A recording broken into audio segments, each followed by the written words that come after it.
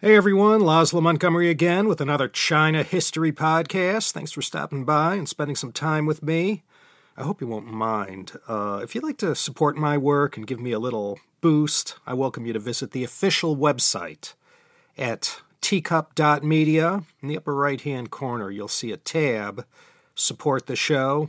There's a few ways to support me, and I thank you. And most of all, I'm thankful that you're listening. It sure is crowded now out there in podcast land. Over 4 million shows. So thank you for picking mine. Let's just say this episode was first released on January 20th, 2014.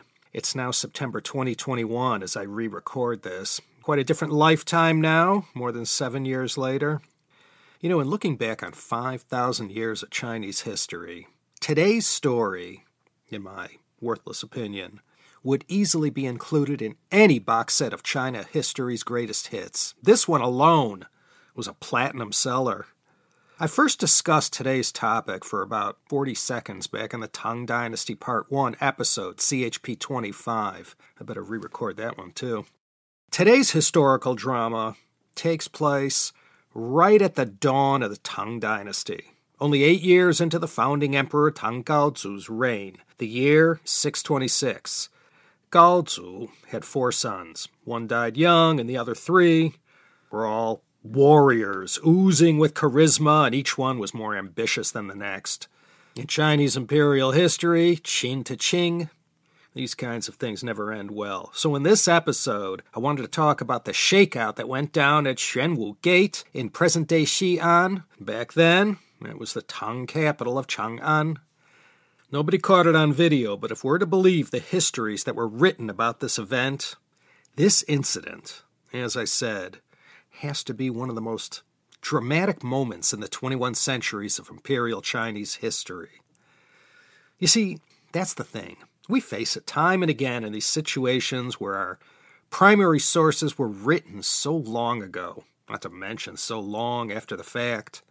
And the way they did things in China, it was always the succeeding dynasty that would write the official history of the preceding one, and it was common knowledge that the court historians would invariably spin the history in such a way as to provide the highest degree of legitimacy to their new dynasty.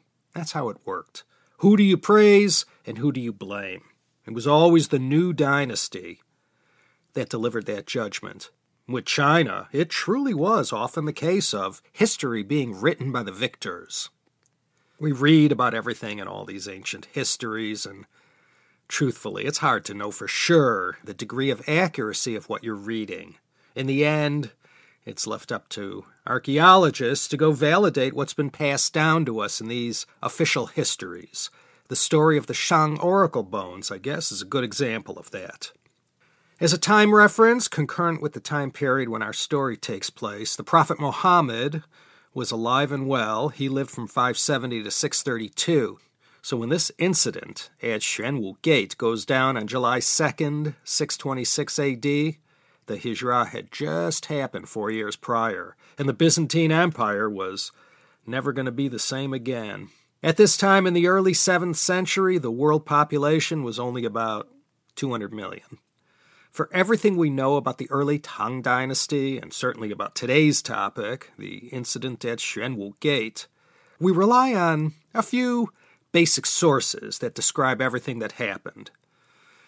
The biggest one, perhaps, is the Zizhi Tongjian, or the Comprehensive Mirror to Aid in Government. This work, considered by many to be the second most important historic work in China after Sima Qian's Shi Ji, or Records of the Grand Historian, was published in 1084, more than a century into the Northern Song dynasty, and the one primarily responsible for producing this work was Sima Guang. Sima Guang, some of you might recall from CHP episode 71, that covered the life of Ouyang Xiu. I mentioned this great historian Sima Guang, no relation to Sima Qian. He was a player in the conservative faction during the reign of the Shanzong Emperor. He was the bête noire of the reformer Wang Anshi. Sima Guang is credited with directing this epic work that covered the history of 16 dynasties, 1,400 years in all. There are more than 3 million characters that were written down in 294 volumes. 81 of those 294 volumes deals with the Tang Dynasty. That's more than a quarter of this work. So when it comes to Tang history, the Zizhi Tongjian is always the main go-to source. Another work that tells the story is the Tang Hui Yao, the institutional history of the Tang. This, too, was written during the very first years of the Northern Song and was commissioned by the founder Zhao Kuangyin himself after he became the Taizu Emperor. And this one covers the history of the Tang in 100 volumes and 514 sections. And the writer was Wang Pu, and he built on previous works concerning the Tang Dynasty. Then there is the Book of Tang, the Tang Shu, and the New Book of Tang, the Xin Tang Shu. After the second one came out in 1060, the Book of Tang became known as the Old Book of Tang to differentiate it from the new one. The Old Book of Tang really was the first dynastic history that was produced from actual court documents and served as a kind of template for subsequent official histories. It was completed in 954 during the later Jin, the third of the 5 dynasties in the north that followed the collapse of the Tang in 907. There's also a fifth work called the Tongdian, or Comprehensive Statutes, that was completed in 801 during the Tang Emperor Dezong's reign. So these 5, the Zizhi Tongjian, Tang Hui Yao, the Old and New Books of Tang, and the Tongdian, plus other lesser-known works, that gives us all we know about these earliest years of the Tang Dynasty. For anything and anything that has anything to do with Tang Dynasty history, these are always the main sources. So let's look at some of the starring characters from today's episode. The star, of course, is none other than Li Shimin, who we remember as the Taizong Emperor. He often makes the top 10 list of greatest emperors of China, although not everyone sees it this way. The other star is Li Shimin's father, Li Yuan, the Tang founding emperor Gaozu. The 2 co-stars in this drama are the other 2 sons of Li Yuan. This was the oldest son, the crown prince, Li Jiancheng, and the youngest son, the prince of Qi, Li Yuanji. There was a 4th son, Li Zhiyun, but he died early in the fight against the Sui and isn't part of this story. There was also a daughter, the Princess Pingyang Gongzhu, who also was quite a military leader in her own right, leading the Niangzi Jun to many victories. Niangzi Jun means the army of women. That's a future podcast topic I've yet to cover. All of these children, except Li Zhiyun, as I said, came from one mother. She was the Lady Dou, also known as Duchess Dou. She was of mixed-race heritage herself, having some Turkic bloodlines. There's also a whole supporting cast of characters, and we'll get to them one by one.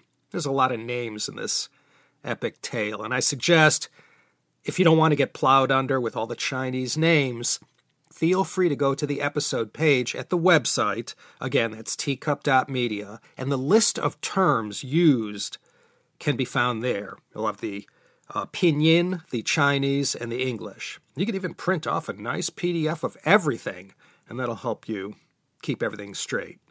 The story begins in the dying days of the Sui dynasty. The Sui wasn't terribly long-lasting, and there were only 2 emperors, Emperor Wen and his son, Emperor Yang. This son started off good, but as his reign progressed, he degraded into one of the most venal, violent, and sadistic emperors of all time. I won't get into any details for now. We'll come back another day and cover this emperor's life in detail. The fortunes for the Li family of the Tang Dynasty began during China's long period of disunity that began with the 16 Kingdoms period, 304 to 439, and into the Southern and Northern Dynasties period. Now, I won't list them all here, but among Li Yuan's ancestors were military greats from the Northern Wei, Western Wei, and Northern Zhou. Feel free to go check out CHP episode 23 if you need to refresh your memory of this Southern and Northern Dynasties period that ran 386 to 589. The main point is that the Tang ruling family had a pretty halfway decent pedigree to them that offered a good amount of legitimacy to their dynasty. Tang Taizong, that is, Li Shimin, as well as his brothers and sister, they were descended from military aristocracy on their father's side, as well as some mixed Chinese, Toba, Turkic ancestry from the mother's side, the Duchess Do. 2 of the 5 main works I mentioned were written in a way that depicted Li Shimin as the one doing all the heavy lifting as far as winning the key battles that led to the founding of the Tang. The writers of these primary sources have pretty much spun the story in this very pro-Taizong, anti-Gaozu way. Remember, again, Li Yuan is the Gaozu emperor and Li Shimin is the Taizong emperor. Li Shimin is also known as the Prince of Qin. I know this is confusing, so many different names and titles for each of these guys, but these are the main ones. So let's just dive right in and accept everything at face value as far as this extraordinary general, leader, conqueror, and dynasty co-founder is concerned. Yeah, Tang Taizong. If you're only going to remember 25 names from Chinese history, remember this one. He wasn't the oldest son of Li Yuan, but the histories tell us his victories on the battlefield were the most crucial. His role in paving the way for his father's ultimate success following the Taiyuan uprising was such that Li Shimin was considered the co-founder of the dynasty, in the very same way that King Wu of Zhou was to his father, King Wen, in overthrowing the Shang and establishing the Zhou dynasty. So I'll get to the Taiyuan uprising in a second. Another story attributed to Li Shimin's all-around bravery and greatness is how, when he was only 17 years old, the Sui Emperor Yang Di found himself trapped in battle with the Eastern Turks in what is today Daxian in Shanxi, and he urgently summoned help. And as the story goes, it was Li Shimin who ended up being the one who responded and rescued Emperor Yang. This was in 615. Remember, the Li Tang clan was based up in Shanxi. But Li Shimin, again, he wasn't the oldest son. That was Li Jiancheng, and that's the crucial point in this story. He wasn't the oldest son. Li Yuan, when he began his uprising against the corrupt Emperor Yang of Sui, divided up the military between his 2 oldest sons.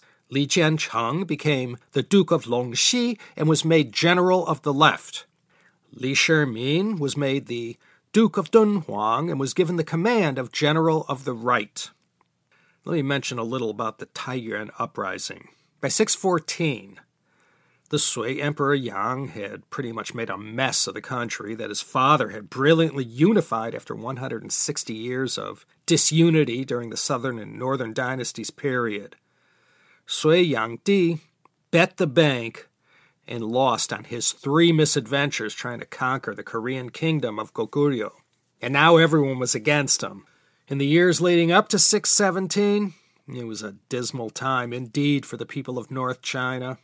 The scent of the loss of imperial mandate was thick in the air. Everyone smelled it. And in times like these, all those who commanded armies started to jockey for position for the inevitable moment when the end came. An interesting plot twist to this whole thing was that rumors had been circulating around the land, supposedly begun by some Buddhist monk in 614, that the Sui was on its way out and someone surnamed Li was going to be the one to finish them off, or so the story goes. You see, this is one of those things. We're just taking it from primary sources that were written 3-4 centuries after the fact. When this talk began to circulate and Emperor Yang got wind of it, well, if you were surnamed Li, he had his eyes on you, so he started trying to pick them off one by one. With this new urgency and being surnamed Li and all, Li Shimin urged his father on to rise up first and overthrow this Sui ruler and put an end to this whole 37-year-old dynasty before Emperor Yang could strike against them. So with his valiant son, Li Shimin, backing him up, Li Yuan called for an uprising against the Sui in Taiyuan, where his power base was, and on May 14th in the year 617, it went down. And that pretty much ends it for the Sui dynasty. 7 months later, on December 12th, 617, Li Yuan captured Chang'an, and his daughter, the Princess Pingyang, also contributed to that victory with her army of women, the Niangzi Jun. But rather than declare himself emperor, Li Yuan went and demoted Emperor Yang, who had fled to Yangzhou before he could be captured. So Li Yuan made Sui Yangdi the new retired emperor, and he put a puppet emperor on the Sui throne and initially ruled through him as Prince of Tang. But a few months later, the retired Emperor Yang of Sui was tracked down and killed. And upon hearing this, Li Yuan, the Prince of Tang, pushed this puppet emperor out of the way, and in 618 the Tang dynasty was founded, and the Wu De era was proclaimed. Here is sort of where the histories passed down to us begin to diverge. There are histories that are altogether pro-Li Shimin and say he picked up the ball and handled everything, and that his father, Li Yuan, now Emperor Gaozu, was indecisive, weak, overly conservative, and that Li Shimin acted as the true leader. The New Book of Tang and the Zizhi Tongjian both mention that the Taiyuan uprising was all Li Shimin's idea. Sima Guang mentions that in 622, when Li Yuan staged the uprising, quote, "This was all due to the plans of Shimin, Prince of Qin. The emperor," referring to Tang Gaozu, "said to Shimin, 'If this affair is successful, then the winning of the empire is all owing to you, and it would be appropriate to make you the crown prince.' Shimin bowed and respectfully declined. When he, meaning Gaozu, became the Prince of Tang, the military commanders and staff assistants also petitioned to have Shimin raised to crown prince.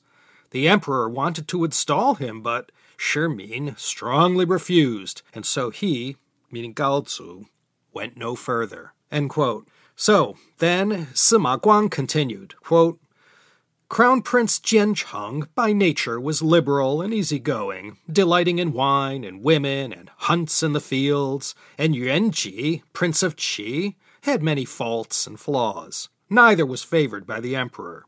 Shimin's deeds and fame increased by the day, and the emperor often had the intention of using him to replace Jiancheng. Jiancheng inwardly felt insecure, and so, with Yuanji, plotted together, both hoping to bring about Shimin's downfall, and each pledging himself to the other as an ally." End quote. And in this statement lies the root of the incident at Xuanwu Gate.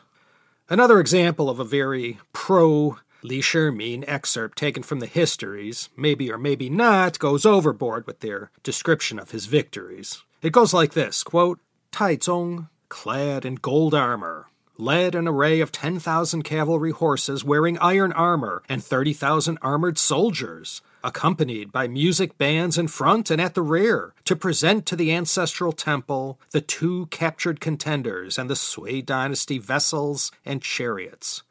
Gaozu was thrilled and granted the Prince of Qin the ritual rites regarding the procession and wine drinking.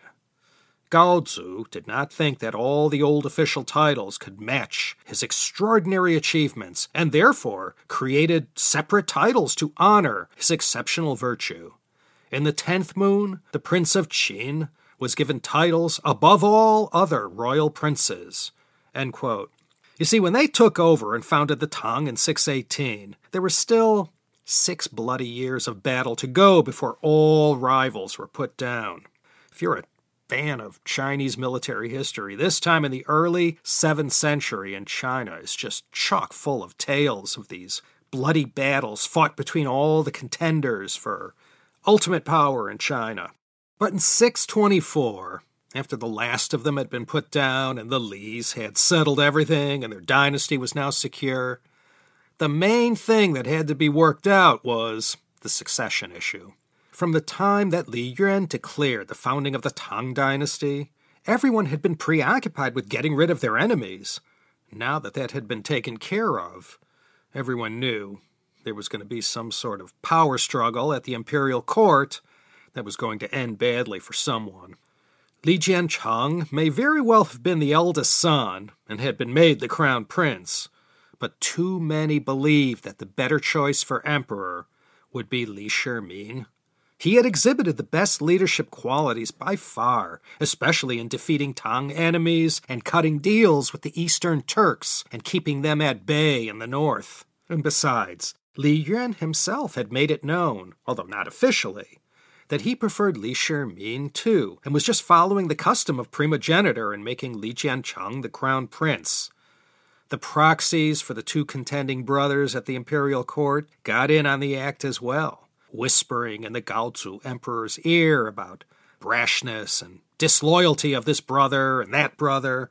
The emperor didn't know who to believe. So all of this is the setup to the incident at Xuanwu Gate. After putting down two of the biggest threats to the Tang, Li Shiming was never looking better. This further stoked the ovens of jealousy and mistrust between Li Shiming and his two brothers. By the 9th year of the Wu De era of the Gaozu emperor's reign, if the crown prince Li Jiancheng was feeling uneasy about succeeding his father to the throne in Chang'an, well, he had good reason to. Li Jiancheng had also performed admirably during this early period when the Tang was trying to steady itself and step into the shoes of the Sui rulers. During this period, when Li Shiming was based in Luoyang, winning all these accolades, Li Jiancheng was up in the north, commanding the garrison up there, defending the area from the Turks. The Xuanwu Gate incident basically was a good old-fashioned palace coup. There are a few versions of how this all went down that day.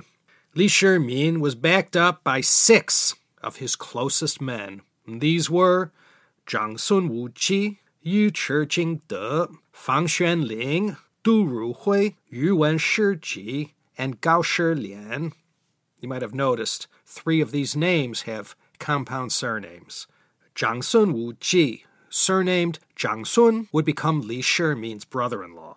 This surname, Zhang Sun, was an old Xianbei surname. The Xianbei were Mongols. Yu Wenshiji was another one. Yu Wen was another Xianbei surname.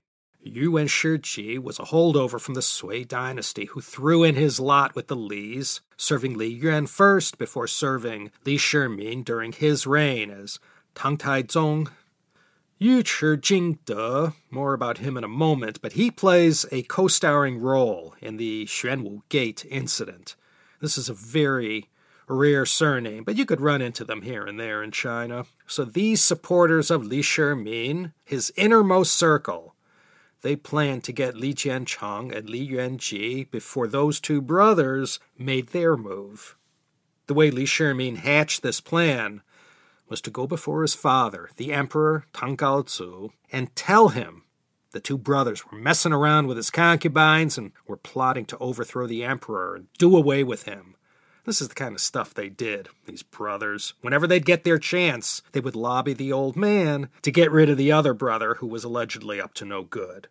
And one of these concubines who heard the accusations from Li Shiming slipped away and informed the crown prince of what was going down at the palace behind his back. Hearing this, the crown prince, Li Jiancheng, along with his brother, Li Yuanji, quickly jumped on their horses and headed to the palace to try and defuse this situation. And the Emperor Gaozu wished to launch an investigation into these allegations. The two brothers, Jiancheng and Yuanji, were determined to snuff this rumor out before anything bad happened. Xuanwu Gate was the north gate of the imperial palace in Chang'an. You could visit the site, but the original gate, being almost 1,400 years old and all, isn't there anymore. But this was where the royals would normally enter the gates to the Tang Palace. Things became more urgent when Li Shiming was told by one of his people that his older brother was conspiring to have him murdered. At once, he began to plot his defense and counterattack, and he enlisted the aid of the one who commanded the force that were based at the Xuanwu Gate. And these guards, together with 12 of Li Shiming's most trusted men, waited for the crown prince and the Prince of Qi to show up. Let me quote from the Zizhi Tongjian and let Sima Guang describe what happened on that fateful day of July 2nd, 626. Quote, on the Gangshan day, Shi Min led Xuanwu Ji and others into the palace city and concealed troops at Xuanwu Gate. Zhang Jieyu secretly learned Shi Min's express intentions and hastened to inform Jiancheng. Jiancheng summoned Li Yuanji to strategize, and Yuanji said, we ought to marshal the palace troops and excuse ourselves from the morning court on account of illness so we may observe the situation. Jiancheng said, the preparation of the troops is already well underway. You and I should enter and personally ask what is afoot. Thus, they all entered and sped through Xuanwu Gate. The emperor, at this time, had already summoned others, wanting to put a stop to the event. Jiancheng and Yuanji arrived at the Lake Overlook Basilica, and feeling something was amiss, turned their horses around to return to the palace. Shi Min followed and shouted after them. Yuanji took out his bow to shoot at Shi Min. He tried 3 times, but could not fully draw his bow. Shi Min shot Jiancheng and killed him. Yu Jingde then arrived at the head of 70 riders. From the left and right, they all shot at Yuanji, who fell off his horse. Shi Min fell from his horse and could not rise. Yuanji suddenly arrived, snatched away his bow, and was about to grapple with him when Jingde leapt astride his horse and cursed at Yuanji. Yuanji was about to flee to the Wude Basilica on foot, but Jingde shot after in pursuit and killed him.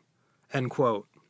So, Li Shi Min does a little of the fratricide thing and delivers the arrow that kills his oldest brother, the Tang Crown Prince. But later, he falls from his horse, and after he lost control, as the story goes, got tangled up in some branches or something that impeded him, and it was then, when Li Shi Min was vulnerable, that Li Yuanji, the Prince of Qi, pursued him into the woods on foot to snuff him out.